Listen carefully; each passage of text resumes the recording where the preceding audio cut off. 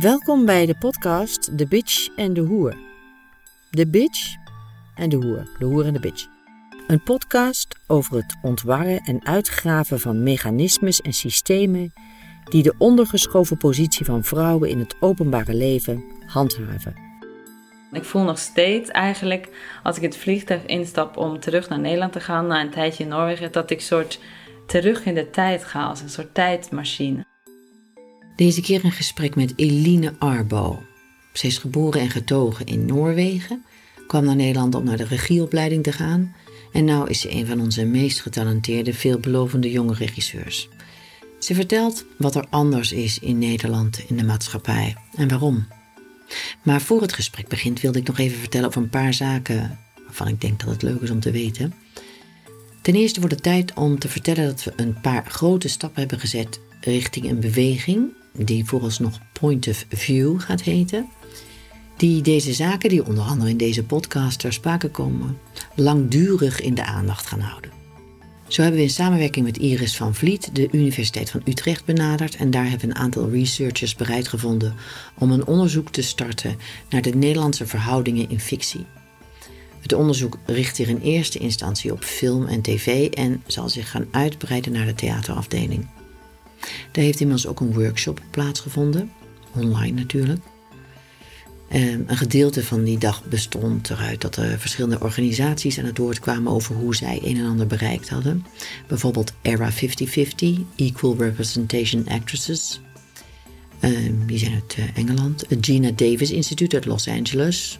Dat denk ik nu al het meest toonaangevende voorbeeld is. Hun website is zeer de moeite waard om te bekijken. If she can see it, she can be it. Ik ben geabonneerd op de nieuwsbrief en dat is heel leuk. Dat krijg je elke week in je mailbox en er staat echt elke week wel iets interessants in. Zoals bijvoorbeeld dat er een tool ontwikkeld is in samenwerking met Google, waardoor je films kunt analyseren op bijvoorbeeld beeld- en spreektijd van alle karakters. En zo komt de ongelijke verdeling heel snel in beeld. Het bedrijf dat achter deze tool zit, heeft ook veel marketingonderzoek gedaan naar waarom en wanneer mensen naar de bioscoop gaan. Wat blijkt? Mensen willen zichzelf zien. Dat geldt zeker voor verschillende bevolkingsgroepen. Er zouden veel meer mensen naar de bioscoop kunnen gaan als ze wisten dat het een interessante film voor hun was. En als de verhalen meer over hunzelf zouden gaan. Of dat voor vrouwen als groep geldt, weet ik niet zo zeker. Wij zijn zo gewend om ons niet juist gerepresenteerd te zien dat we blind en doof zijn, denk ik. Dat uit zich hooguit in een wat ongemakkelijk gevoel. Dat brengt me op Michelle Obama. Ja, hoe kom ik daar nou bij? Ik las een interview met haar naar aanleiding van de lancering van haar podcast. In die podcast praat ze met haar vriendin, een gynaecologe, over de overgang. Waarom lezen en zien we daar zo weinig over, vraagt ze zich hardop af. En wat mij vooral trof, was dat het haar ook was opgevallen dat de vrouwen in tv-series en dergelijke zo stereotyp worden uitgebeeld. Dat het een verdienste is als een vrouw niet te veel fysieke ruimte inneemt. Lees, heel dun is. Obama zei, women of a certain age, we lose our value in society, unlike men, who gain value the older they get. And those images are propagated on television, where you see the frumpy, funny old guy with the young, vivacious, or even if she's our age, she's perfect. The woman always looks a lot better than her husband in the movies. And it's like, well, how is she with him? I've heard a lot of women my age. They feel less seen in a public place. En dan nog wat. Ik had buiten of all people Matthijs van Nieuwkerk gerekend. Hij schreef in de Volkskrant een aanprijzend artikel over een boek van Grayson Perry, een populaire, interessante Britse kunstenaar. En het boek had de titel Men, mannen. Ik citeer even. Mannen leest als een flamboyant pamflet. Inzet, de man moet op de schop. Want, ik citeer Perry, nu ben ik, de ik is dus Matthijs van Nieuwkerk. Je hoeft je ogen maar open te doen en je ziet dat de man iets afschuwelijks doet. Verkrachters, criminelen, Corrupte politici, moordenaars, belastingontduikers, saaie tafelgasten hebben vaak de neiging om, mannen te zijn. De ouderwetse aap, de mythische strijder, jagend naar status en seks moet begraven worden.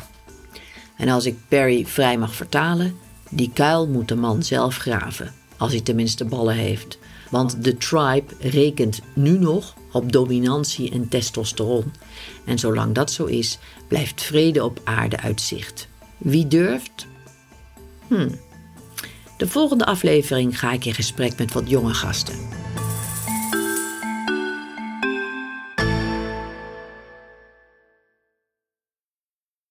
Ik zit hier aan tafel met Eline Arbo.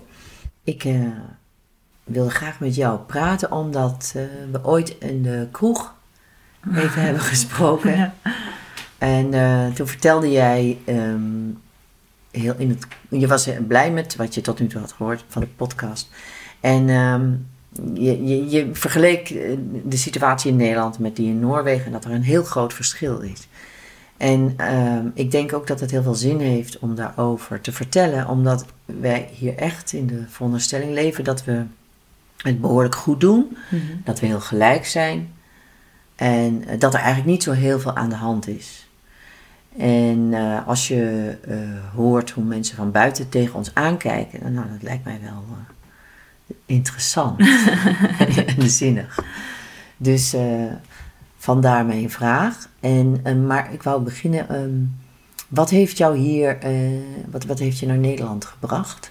Ik wilde graag regieopleiding volgen, regie studeren. En in Noorwegen is het zo, en in Scandinavië, de regieopleidingen zijn heel erg Stanislavski gericht. Dus heel psychologisch en heel van die Russische methodiek. Dus ik zocht eigenlijk iets anders. En ik studeerde theaterwetenschap toen in Oslo. En ik was tegelijkertijd regieassistent bij heel veel theaters. Dus ik was eigenlijk overdag altijd in het theater. En 's nachts zat ik dan die schriften, die dingen te schrijven voor de universiteit. En toen op de theaterwetenschap, daar leerde ik heel veel over Vlaams en Nederlands theatergebied. Want we hadden een professor daar en zij was gewoon obsessed met het Nederlands en Vlaams theater. Dus dat is heel leuk. En wat ik daarvan leerde is dat in Nederland is het, je hebt zeg maar dat Russische, dat meer psychologische. En je hebt in Duitsland meer dat de regietheater, weet je wel, meer die richting. En Nederland sprak me aan omdat het heel veel met collectieven, dat is natuurlijk een heel sterke positie, heeft de collectieven gehad natuurlijk in Nederland. En ook nu wel meer dan in Noorwegen bijvoorbeeld. En een soort collectieve werkwijze, dat sprak me heel erg aan. En dat is ook zo, kwam ik achter. Ik kwam naar Nederland en het is een heel andere manier om met acteurs in Nederland te werken dan in Noorwegen. Acteurs in Nederland zijn veel meer denken dat dit gaan we samen maken. Meer die houding. Dat vind ik heel interessant. En dan om meteen de sprong te maken. Waarom vind je dan toch, waar de podcast over gaat, is zeg maar de verborgen systemen en fundering waar het patriarchaat op rust eigenlijk. Dat proberen wij bloot te leggen en uit te graven en af te voeren vervolgens. Nou, wat is jou opgevallen? Als ik vraag over gelijkheid tussen mannen en vrouwen. Laten we maar wel even in het theater. Wat me heel erg opvalt in het Nederlandse theaterveld is dat ik heb heel weinig voorbeelden van artistiek leiders die vrouwen zijn, die regisseurs en actrices die moeders zijn en toch gewoon heel veel werk hebben. Bijvoorbeeld dat veel meer in Noorwegen en ook regisseurs die een heel goede carrière hebben, vrouwelijke regisseurs in Noorwegen die ook gezinnen hebben. Dus ik heb veel meer voorbeelden daarvan in Noorwegen. En dan kijk ik naar Nederland en denk ik, waar zijn al die vrouwen? Waar gaan ze naartoe op een bepaalde leeftijd? Misschien rondom de tijd waar je dan denkt, nu gaan we een gezin beginnen. Dan wordt het veel minder van. En dan dus heel veel jonge vrouwen en dan stopt het. En dat vind ik heel opvallend en jammer.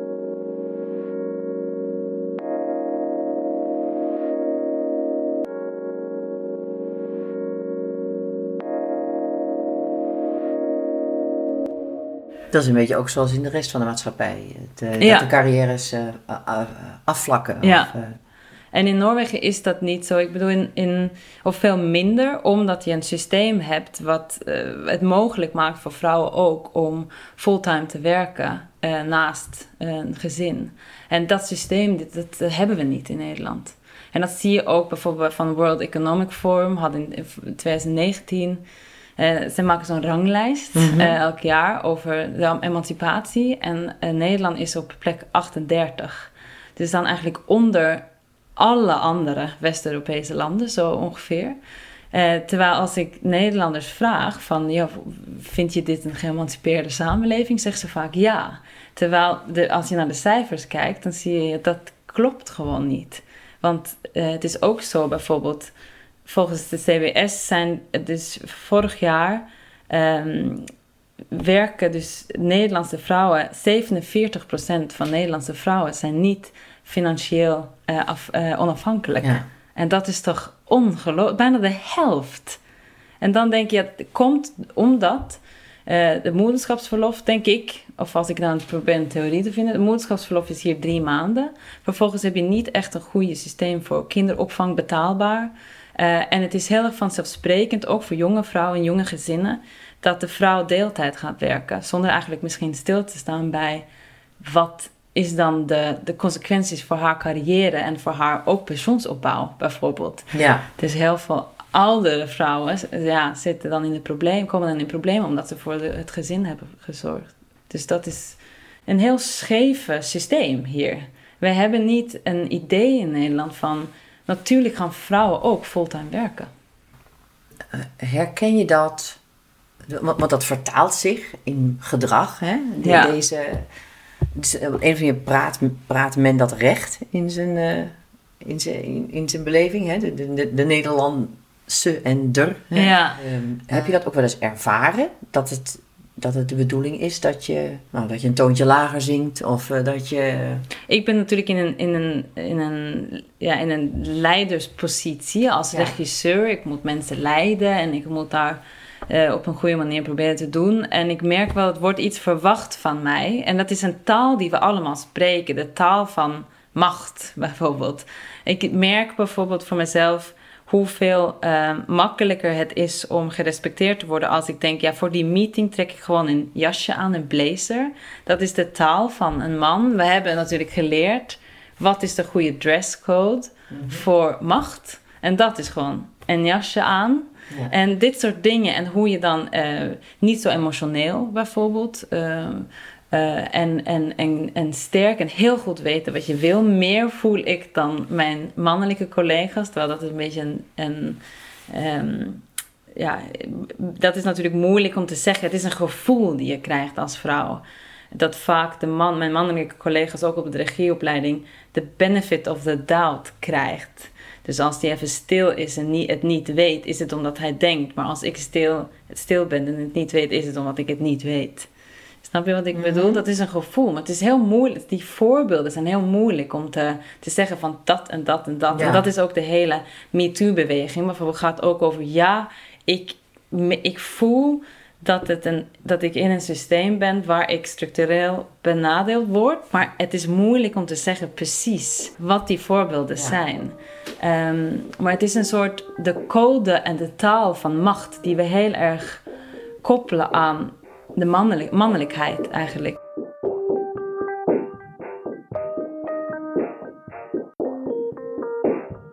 Waar we heel blij van werden, was de serie I May Destroy You. In Nederland te zien via HBO.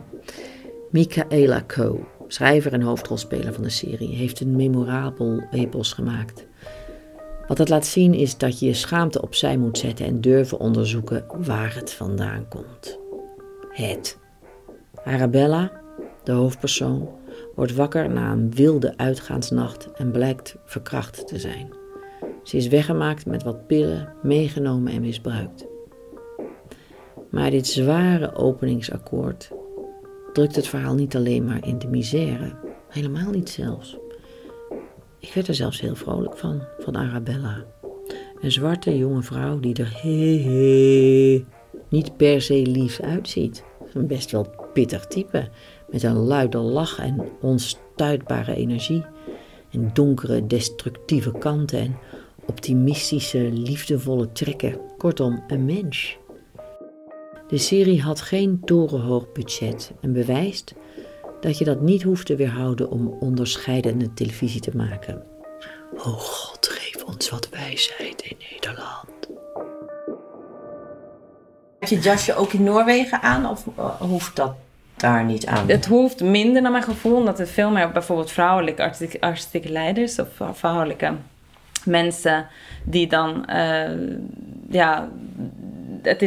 dat voelt, ik doe dat minder naar mijn gevoel, maar dat is ook iets wat ik zelf ook gewoon hier minder zou kunnen doen. Dus het is niet, het zit in mijn hoofd, maar ik ben ook benieuwd, wat jij ook zegt, benieuwd naar wat zijn dan die soort onderliggende systemen die we niet eigenlijk bewust, we moeten die eigenlijk soort van duwen in ons bewustzijn om daar te begrijpen van waarom gaan we zo om met dat de mannen een voordeel hebben in de machtsposities om die taal te spreken. Nou, want ik wil nog even kijken of we meer kunnen te weten komen over dat verschil tussen Noorwegen en Nederland. Jij zegt van het komt onder andere door de carrièreopbouw. Mm-hmm. Dat is zeker waar. Maar wat ook waar is dat de keuze van het repertoire of de keuze van het stukken bevoordeelt mannelijke acteurs. Ja. Is daar verschil in Noorwegen en Nederland? Sowieso wordt er veel meer nieuw repertoire gemaakt in Noorwegen. Ik heb het idee dat we heel erg gehecht zijn in de Nederlandse theaterwereld aan oud repertoire, klassiek repertoire. Okay. Terwijl in Noorwegen worden veel meer gestimuleerd dat we nieuwe teksten op toneel zetten en ook nu jonge toneelschrijvers en zo. En dat is gewoon, elk theater heeft als doel, wij gaan nieuwe teksten op toneel zetten. En dat maakt natuurlijk dat je veel meer moderne stukken krijgt, wat veel minder inderdaad over die ouderwetse 19e eeuwse vrouwenbeeld gaat reproduceren. Dus dat is wel wat, zeg maar, het is een beetje praktisch bijna, want ze doen dan nieuwe toneelteksten en het resultaat daarvan is dat je minder met die 19e eeuwse vrouwenrollen gaan doen. Maar ik weet niet of het zo is of dat het soort van bewust is. Ik denk, misschien is dat zo. Ik bedoel, wij maken als theatermakers, is het ik wil een mens op toneel zien en ik probeer te begrijpen wie dat is. En als je vrouwen hebt, veel meer vrouwelijke regisseurs, veel meer vrouwelijke artistiek leiders, ga je misschien ook sneller denken, en vrouw is ook een mens. En denken, we gaan stukken doen, of teksten op toneel, of materiaal, wat vrouwen ook zich vertegenwoordigd voelt. Nou ja, maar wat mij wel opvalt ook in nieuwe stukken, ik kan zo een paar voorbeelden noemen van dingen die vorig jaar geschreven of gemaakt zijn, die toch nog de ouderwetse vormen hebben, waar zeg maar de hoofdpersoon een mannelijke persoon is, waar zeg maar degene die het probleem heeft en waar de verandering in plaats gaat vinden. Ja, dat zal nog altijd een probleem zijn, denk ik. Maar voor mij is het heel belangrijk, in mijn praktijk ook gebruik ik klassiek repertoire, ik probeer altijd te zeggen, wij moeten het existentiële project claimen als vrouwen, als vrouwelijke theatermakers. En dat betekent voor mij, mannen hebben tot nu toe eigenlijk het existentiële project mogen hebben. Dus wat jij zegt, de hoofdpersoon, degene die de grootste ontwikkeling meemaakt, dat is een mens. Hij representeert de mens. Terwijl als je vrouwen hebt, of mensen met een andere huidskleur, of die homoseksueel zijn, et cetera, dan gaat het vaak over een emancipatieverhaal. Dus mensen die proberen op hetzelfde niveau te komen als de witte man. Terwijl wat ik heel graag zou willen voor theater is dat je mensen, andere soort van mensen, dus ook vrouwen en et cetera, wat ik zeg, dat we die op toneel zetten en zeggen, dit is een mens en dit is een verhaal over, dit is een existentieel verhaal over En over wat het betekent om mens te zijn en niet alleen vrouw. Dus Ja. dat denk ik heel belangrijk is. Dat we ook heel erg bewust daarmee omgaan. Helemaal als vrouwen, maar voor iedereen.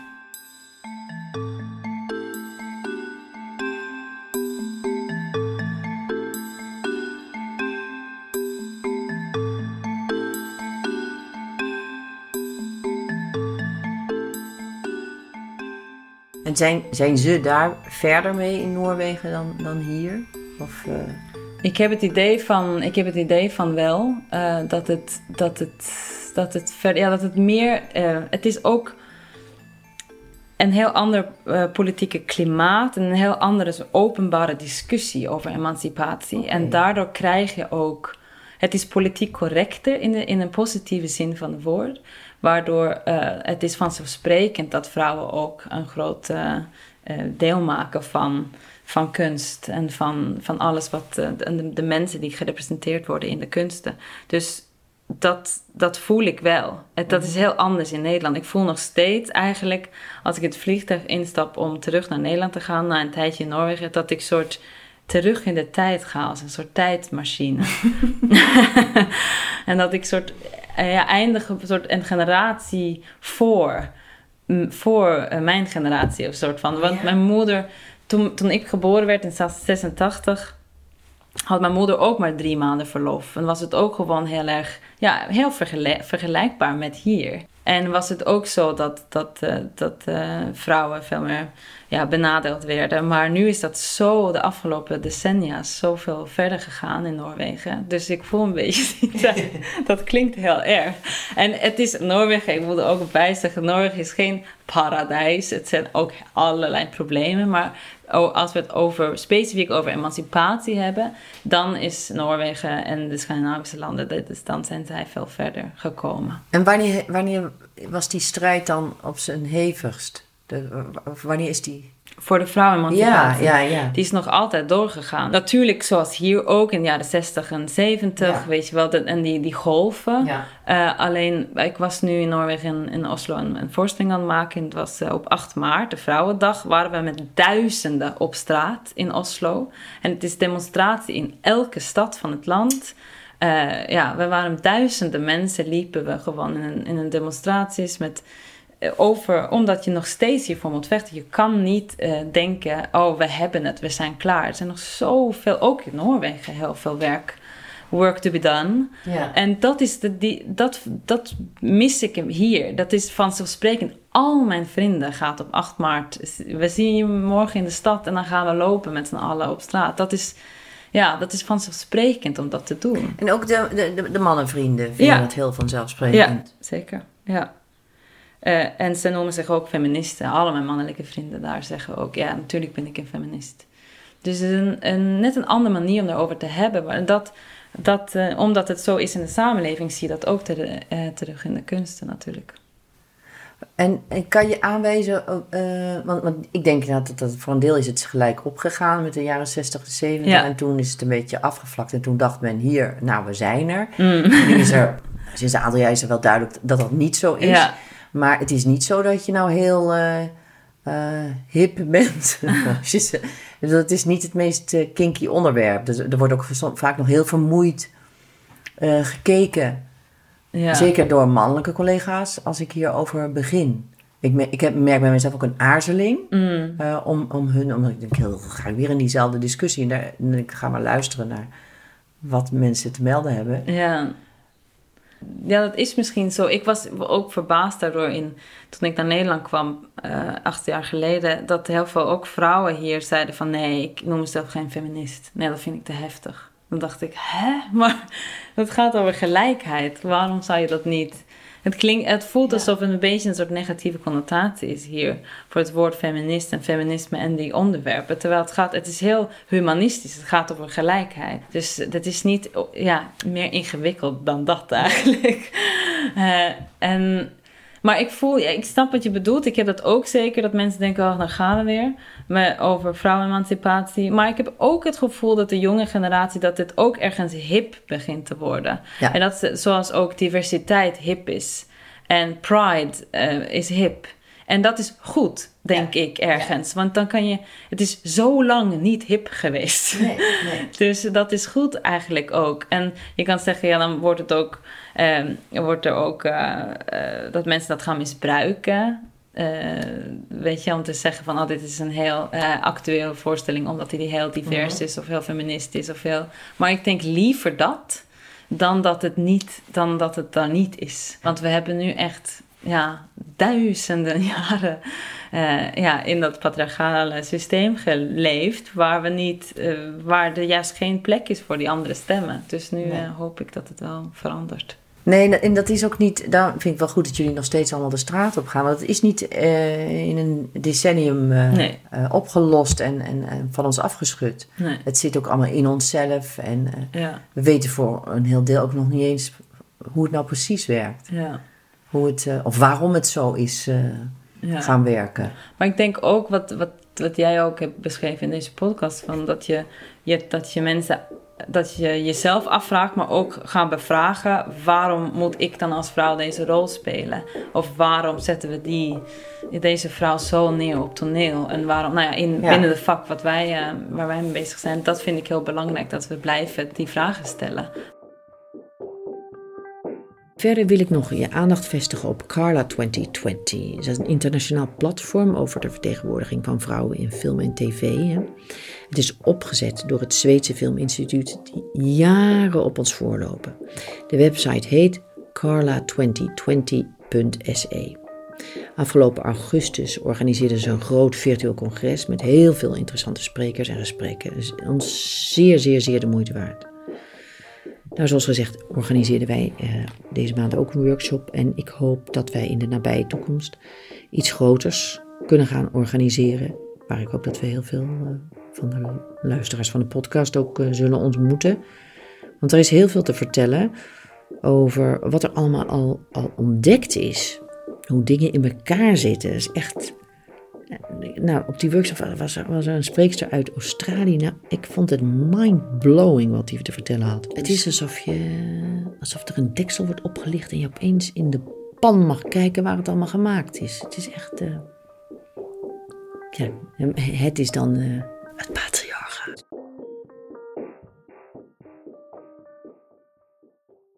Soms is het ook makkelijk om in de vrouwelijke... tussen aanhalingstekens rol te schieten. Hè? Dus, want dat pad loopt al duizenden jaren. Dus dat is lekker om die weg te bewandelen. En als je een andere weg is... zoals jij met je jasje of zo. Weet je, dat is een antwoord, een manier. Dus daar heb je op gereageerd. Maar bijvoorbeeld dat je je een bepaalde richting in laat duwen. Ja. En dat je daar een vraag... En dat je denkt, nee, dat wil ik niet. Of dat bevalt me niet. En hoe je daar dan weer uitkomt. Ja, dat is een goede vraag. Ik probeer te denken aan wat ik heb gemaakt. Het was heel grappig, want je had Marijn Lems ook aan de podcast, heb ik geluisterd. En ik had een discussie online met Marijn Lems over mijn voorstelling Het Lijden van de jonge Werther van Goethe, die ik had gemaakt bij Toneelschuurproducties. En hij zei van, wat jammer dat het weer niet een geëmancipeerde voorstelling is. En daar was ik heel erg... ik was niet met hem eens. Mm-hmm. Want wat ik had gedaan in dat... je hebt dus de rollen zijn Werther. Werther is verliefd op Lotte. En dan heb je Albert, dat is de verloofde van Lotte. Nou ja, dat is gewoon de 3 personages. Het is een stuk. En Marijn voelde dat ik Lotte had neergezet als... En weer een soort vrouw die geen stem heeft, een eigen stem heeft. En wat je vaak ziet in klassiek repertoire. Maar ik had juist al de teksten van Werther, van het boek, over twijfel gegeven aan Lotte. Omdat ik vond de positie van een twijfelaar is ook een heel sterke positie. Mm-hmm. En ik was helemaal vanuit gegaan van zij is een vrouw, maar zij is ook een mens. Dus zij mag ook twijfelen. En die reflectie rondom wat moet je kiezen en kan je actief in het leven staan als een twijfelaar. Nou, dat vond ik een heel interessante soort filosofische positie. Mm-hmm. Maar hij vond dat dus zwak. En dat vond ik heel interessant. Dan had ik een discussie met hem en ik heb hem ook ontmoet om even dat door over te hebben. En ik zei tegen hem dat je gaat dan vanuit dat zij zwak is, omdat ze vrouw is en twijfelt. En dat vond ik een interessante discussie, want dan gaat het over wat is dan macht op toneel? Of wat is dan een soort van volle, een ronde personage op toneel? Hoe moeten we mensen neerzetten? Want zijn het de mensen, de personages die dan het hardst schreeuwt en die, weet je, is dat een sterke vrouw, een sterk mens? Of kan het ook de twijfelaar zijn? Dus dat vond ik een interessante deel van de discussie, want ik moest ook zelf over nadenken van, kunnen mensen haar, alleen omdat ze vrouw is, zien mensen haar als zwak als ze twijfelt? En zou het hetzelfde zijn als het een man was die twijfelde? Dat is ook iets, een interessant iets. En welke bril heb je dan op als kijker? Als je kijkt naar een vrouw die twijfelt. Dat vond ik wel mooi. En ik heb nu laatst, we hadden Jane Eyre van Charlotte Brontë. Dat is een roman. Hadden zij, dat is ook eigenlijk binnen klassiek repertoire. Maar het is niet toneelrepertoire natuurlijk. Het is een boek. Maar dat vond ik ook een heel interessant materiaal om een voorstelling van te maken. Dat zou ik nu in Oslo, zou op 25 maart in première zijn gegaan. Maar die is dus gecanceld, 2 weken voor de première. Maar dat vond ik ook een heel interessant om de stem van een vrouw van een 19e eeuw materiaal. Dat zij zet eigenlijk een mens neer, Jane Eyre, haar hoofdpersonage. Het is gewoon haar hele eigenlijk. Het heet Jane Eyre een autobiografie, dus het is haar hele leven eigenlijk. En zij is ook eigenlijk een twijfelaar en een beetje, ze reflecteert veel en ze zit vaak na te denken en ze weet het soms niet zo goed, maar het is toen ik dat las, dacht ik, wauw, ik heb nog nooit een vrouw, een hele verhaal over een vrouw, die niet zo'n sterke vrouw, weet je, van ik ga alles doen, dat die beeld, wat ik zei, van macht, een soort mannelijke machtsbeeld, of mannelijke, jij bent nu de sterke hoofdrol, maar eigenlijk, ze zegt zelf, ik ben een beetje een kleine, rare vrouw, een kleine, raar mens, en dat was ik ook verbaasd over mijn eigen reactie. Dat ik dacht, dit kom ik nooit tegen, zonder materiaal. Van een beetje een weirdo, een rare, peinzende, denkende, twijfelende mens, die gewoon een vrouw is. En dat moest ik ook denken van, wauw, al dat materiaal in het toneelrepertoire die we gebruiken, waar je dat nooit tegenkomt. Want vaak zijn die personages geschreven door mannen. En dan hebben ze zo Hedda en Nora en al die, ze zeggen gewoon genoeg en ze kiezen een eigen pad. Maar Jane Eyre is geschreven door een vrouw en is een heel gewoon mens.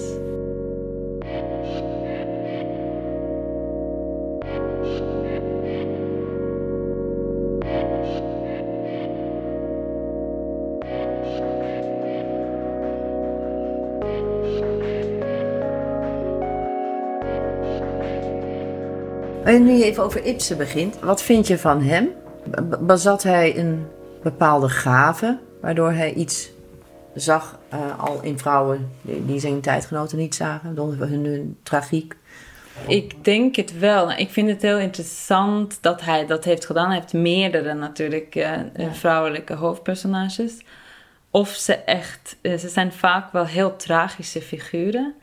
Het loopt slecht met ze af eigenlijk, een beetje het stuk voor stuk. Ja. Dus dan kan je ook, dat zit ook natuurlijk in een geschiedenis van de tragische vrouw die zelfmoord pleegt bijvoorbeeld. Dat is ook een soort cliché vrouwenrol. Dus als je sterk bent, moet je doodgaan. Ja. Dat is het een beetje voor een vrouw, boodschap die je meekrijgt. Voor een vrouwelijke hoofdrol. Nou, van Antigone tot vandaag de dag een beetje. En daar zit wel iets in wat een beetje moeilijk is. Want over emancipatie gesproken en Ibsen. Want hij zet ze wel neer als onafhankelijke mensen. En we volgen ze vaak in hun existentiële ontwikkeling.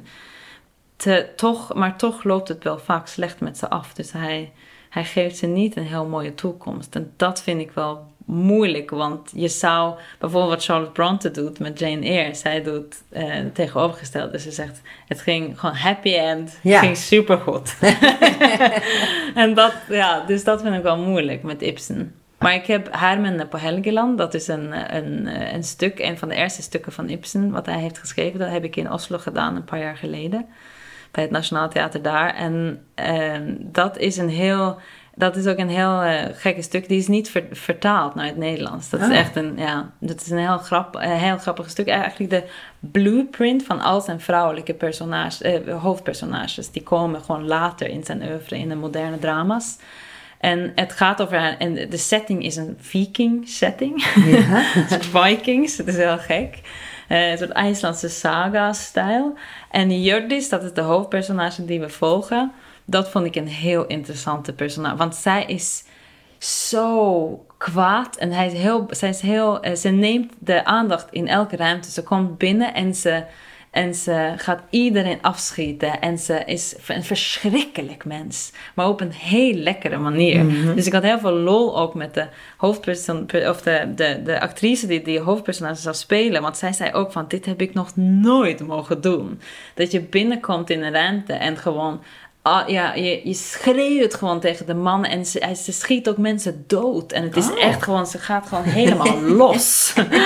Dus dat was een soort rauwe blueprint van al zijn moderne drama, die hoofdpersonages die later komen, de Heddas en de Noras. Dus dat vond ik ook wel leuk met Ibsen. Dat ik dacht van, toen hij heel jong was, had hij een heel rare manier om te denken over wie is die hoofdrol. En dat was ook heel fris, vond ik eigenlijk. Ja, die waren er natuurlijk ook, die vrouwen die de aandacht eisten. Ja. Dat vind ik altijd zo'n gek idee. Dat ik denk van, die hebben allemaal rondgelopen. Ja.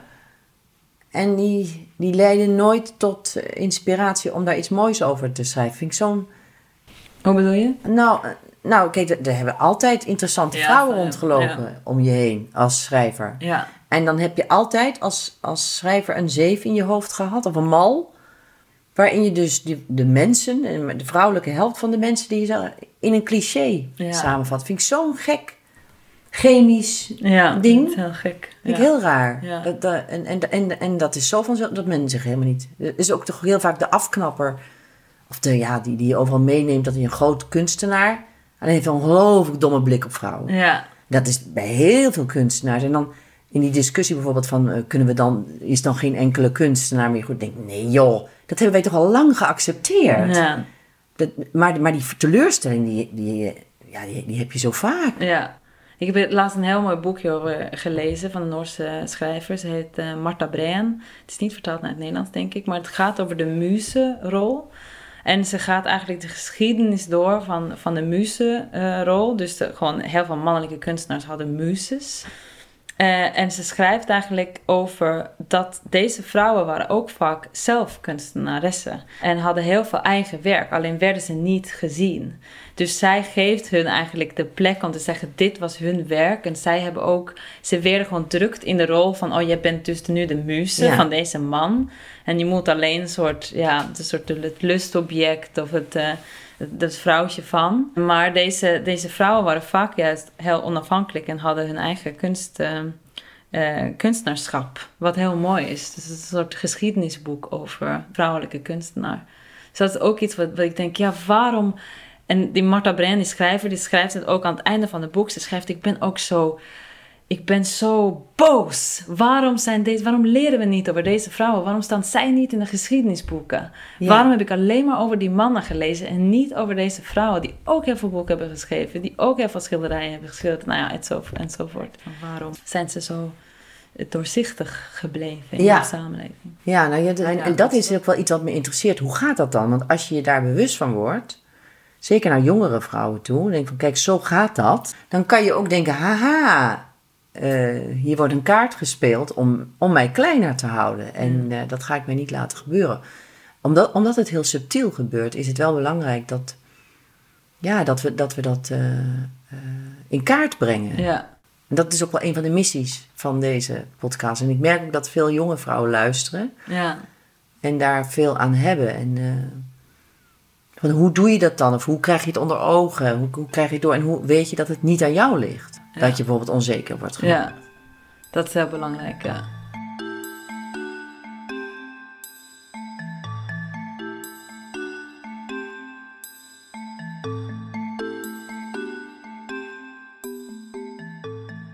Ik zit te denken, dan moet er toch een systeem of gewoontes zijn die dat in stand houden. Die dat en dat systeem komt ook in actie, denk ik soms. Als het de verkeerde, tussen aanhalingstekens, kant op dreigt te gaan. Maar misschien heb jij, ook vanwege je leeftijd, geen last gehad van in die wiel werd gereden of onzeker werd gemaakt of onklaar werd gemaakt. Dus je begon je verhaal met, ik heb heel weinig voorbeelden hier. Nou kunnen we er wel een heel aantal wel noemen hoor, maar inderdaad verdwijnen die vrouwen ook vaak weer. Ja. En een heel deel komt niet, trouwens ook een heel deel gaat naar het buitenland, inmiddels. Ja, de vraag is of dat bloot te leggen is. Zoals je dat bij actrices kan je dat echt wel blootleggen. Want het zit in de stukkeuze, het zit daarin. Er zit heel veel gedrag en hoe je moet presenteren. Ja, en kan heel veel dingen hakken lopen en al die hakken dingen. En erotiek heeft een bepaalde taal en daar moet je aan voldoen. En leeftijd en noem maar op. Nou, ik denk dat... wat ik ook zei, van het is, je merkt het wel. Als vrouw zou je altijd het gevoel hebben dat je benaderd behandeld wordt. Of zeggen dat gevoel is er, want dat is wel zo. Alleen de voorbeelden, dit is precies zoals in de MeToo, de voorbeelden zijn zo in het grijze gebied. Je voelt het wel, maar je kan niet zeggen, toen werd iemand anders gekozen in plaats van omdat ik vrouw ben. Maar de soort de benefit of the doubt, waar ik over had, daar zit dat maakt het heel moeilijk om hierover te hebben. Want dat is zoals in de MeToo, zo mensen zeggen, ja, maar ben je niet verkracht, dan kan je eigenlijk niet hierover spreken. Snap je wat ik bedoel? Ja. Terwijl heel veel vrouwen, ik bedoel, iedereen die ik ken, kan wel MeToo zeggen, voelen. En het zit in de kleine dingen. Het grijze gebied. Michaela Krol, die ik al eerder noemde, zei daar het volgende over. En Bob staat in deze voor de man die je het grijze gebied induwt. Looking at me like I'm crazy. Well, Bob probably does think you're crazy. He thinks this is all a little uncalled for and this personal space thing is all going a bit too far. And he's very confident in his view because he's gone exploring to see for himself what boundaries and violations these women might be banging on about because Bob's thorough. And on these explorations, Bob found the line that separated him from everything else. Rather than crossing it, he tiptoed on it. And he experienced this feeling of being on the boundary, on the border, right on the line of being neither in one place or another, and saw how in this grey area, where nothing was quite clear, no one could be clear. We can't articulate, we fuddle our words. We couldn't pinpoint exactly what it was he did that we felt was so wrong. So yeah, Bob thinks you're crazy.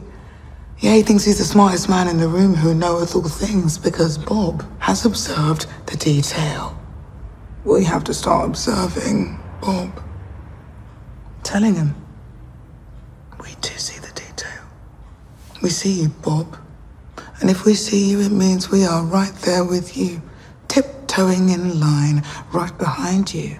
And in that place, where rules, clarity, law, and separation cease to exist, we will show you exactly what we mean by violation. Tot zover Michaela Krol. En dan nu weer terug naar het gesprek met Eline. Bij MeToo heeft het heel veel zin om al die verhalen te horen. Ja. Omdat je dan ziet van, dat is dus hoe het in elkaar, die structuur. Ja. Dus ik vond dat boek van die vrouw over de Zweedse Nobelprijs schandaal. Bolwerk. Ja, dat is de moeite waard om te lezen, omdat zij heel goed is. Al die verhalen schrijft ze op naar elkaar, van al die persoonlijke verhalen van die vrouwen die dat grijze gebied beschrijft ze eigenlijk. Ja. En daarmee zie je ook toch wel de donkere kleuren en de vieze kleuren in dat grijze gebied. Ja. Die worden zichtbaar daarmee, doordat het onderzocht wordt. Nou, ik lees nu een boek die heet Rage Becomes Her. Heb je die gelezen? Nee, ik weet het, dus die staat nog op mijn lijst.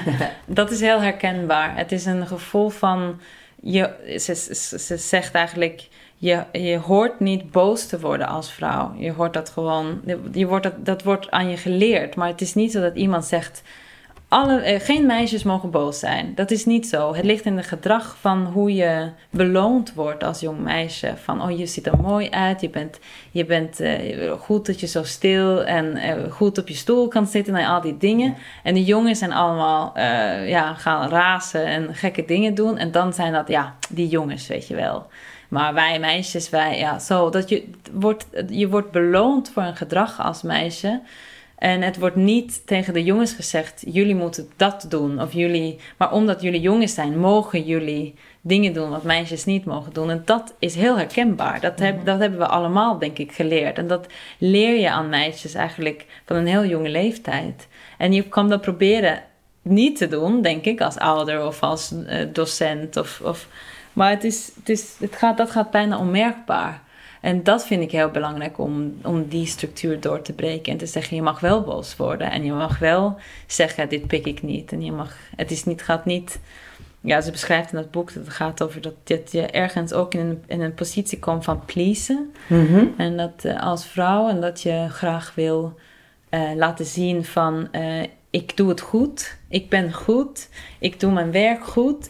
Ik hou soort van de boel in elkaar. Terwijl de jongens mogen allemaal gekke dingen doen. En we hebben iets in Noorwegen wat ook heet flink pieke-syndroom. En dat betekent goed meisje-syndroom. En dat is dat heel veel vrouwen en meisjes, ze proberen heel goed te doen. Heel goede cijfers, heel goed. Lekker sporten, alles doen, super sociaal. Nou ja, alles is soort 10, 10, 10, 10, weet je wel. Dus, en dat is een probleem.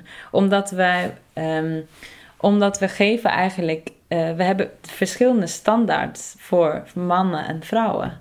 En we laten gewoon de vrouwen heel erg dienstbaar zijn voor... Of proberen alles te doen voor het sociale bijvoorbeeld. Als vrouw kan je dan voelen heel vaak... ik moet dus verantwoordelijk zijn voor het feestje. Of ik moet verantwoordelijk zijn voor al dit. Dus er ligt in zo grote en kleine dingen... En het is ook een discussie, moet ik zeggen, in Noorwegen. Nu ga ik heel veel verschillende kanten op. Maar een discussie in Noorwegen over de lagen van emancipatie. Je hebt dus de eerste laag, dat is gewoon gelijk loon. En dat iedereen gewoon op de arbeidsmarkt vertegenwoordigd kan zijn, man en vrouw. En dan heb je over het huishouden. En dan heb je eigenlijk een laag, wat we nu heel vaak over hebben. Dat gaat over het organiseren van het gezin. En heel veel vrouwen voelen, ik ben de productieleider van mijn gezin. Weet zeg maar wat gaat gebeuren, de planning, de productieleider. Ja. En daar zeggen nu heel veel vrouwen in Noorwegen ook van, dat pikken we niet. Dus er zit op zo verschillende, meerdere niveaus van hoe je dan als meisje hebt geleerd van, jij moet het nu goed doen, want die jongens die zijn een beetje gek aan het doen, maar laat ze maar, want ze zijn jongens. Totdat je zelf zeg maar volwassen bent en misschien moeder en een gezin hebt. En dat eigenlijk nog steeds aan het doen bent. Blijkt er een hele nieuwe eisenpakket te zijn. Wat je moet dus kunnen. Dat vind ik ook dat is iets wat ik ook heel herkenbaar vind. En wat ik denk, dit is iets wat wij ook bewuster mee moeten omgaan als vrouwen. Ja, maar het is inderdaad iets wat zo vanzelfsprekend is.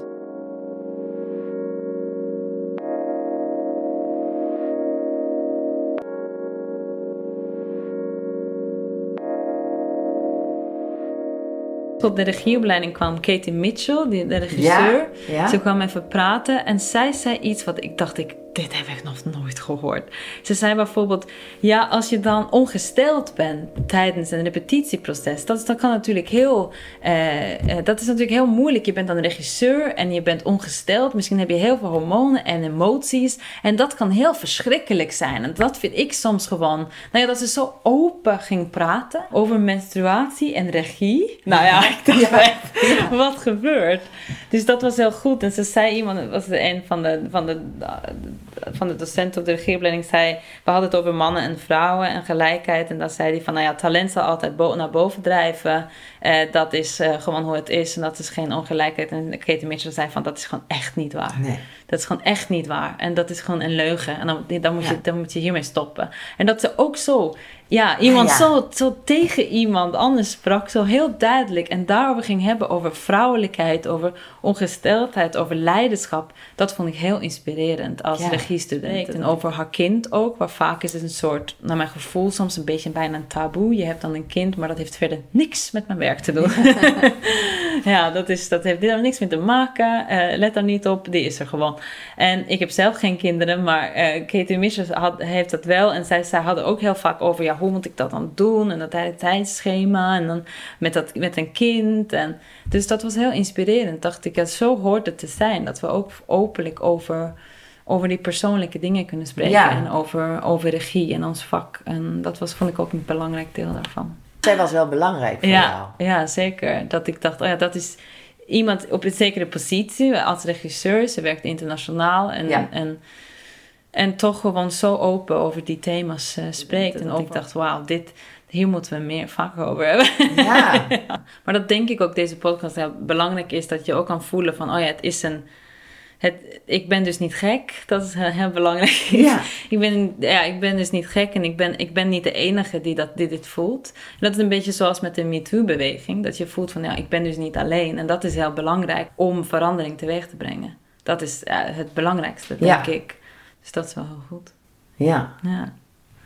Heb je nog iets met zit er iets hypocriets in onze maatschappij? Wat bedoel je daarmee? Nou, dat doen alsof we geëmancipeerd zijn en niet racistisch en dat we voorop lopen. Dat blijkt dus heel vaak niet waar te zijn. Mm-hmm. Waar zit dat in? Soms heb ik het gevoel dat we structurele problemen zien als persoonlijke problemen. Het is een heel individualistische samenleving, Nederland, vergeleken met Noorwegen. Ah. En dus jij wil zelf een gezin hebben en jij bent vrouw. Nou, pech. Dat is jouw persoonlijk probleem. Daar heb je zelf voor gekozen. Ja. Het is een beetje the American dream. Zit heel sterk in Nederland, naar mijn gevoel. Veel meer dan andere Europese landen. Want je moet het zelf maken. Je moet het zelf doen. En het wordt dus een probleem wat eigenlijk een probleem is voor de hele maatschappij. Zoals het feit dat heel veel vrouwen hier niet fulltime werken. Het zou natuurlijk veel beter zijn voor de economie als veel meer vrouwen zouden werken. Ja. Dat is gewoon vanzelfsprekend, dat snapt iedereen. Maar dat wordt dus persoonlijk gemaakt in Nederland. En dat vind ik interessant, want dat is het niet in Noorwegen. Dus daar hebben we, denk ik, dan moeten we dat imago of dat beeld moeten we proberen te veranderen. Want je kan niet blijven zeggen over racisme, wat je ook benoemt, of emancipatie. Je kan niet blijven zeggen, het is je eigen probleem. Het is ons probleem en we moeten het samen oplossen. Ja, dat is interessant. Maar hoe? Ja, want dan moet je eerst bewust gaan worden dat het zo is. Ja, en daar is het belangrijk, bijvoorbeeld in de kunsten, dat wij ook blijven zeggen, een vrouw is net zo goed een mens, of een donker iemand is net zo goed een mens. In plaats van dat je de hele tijd met de witte man en zijn project gaat voorop. Dat is heel belangrijk, wat wij doen daarin, denk ik. Want dan laat je gewoon zien, dat de maatschappij zo divers is, dat we iedereen nodig hebben om deze maatschappij sterk te houden. En daar kan je ook als publiek, daar kun je heel veel dingen van leren. Dat geloof ik wel echt in een theater, in de zin van dat theater politiek is, dat je iemands mens zijn gedachten of haar gedachten kan veranderen en daardoor op een andere manier kan gaan leven.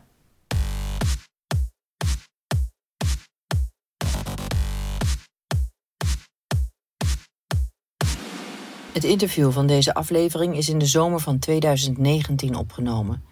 De rest van de aflevering hebben we in 2020 gemaakt.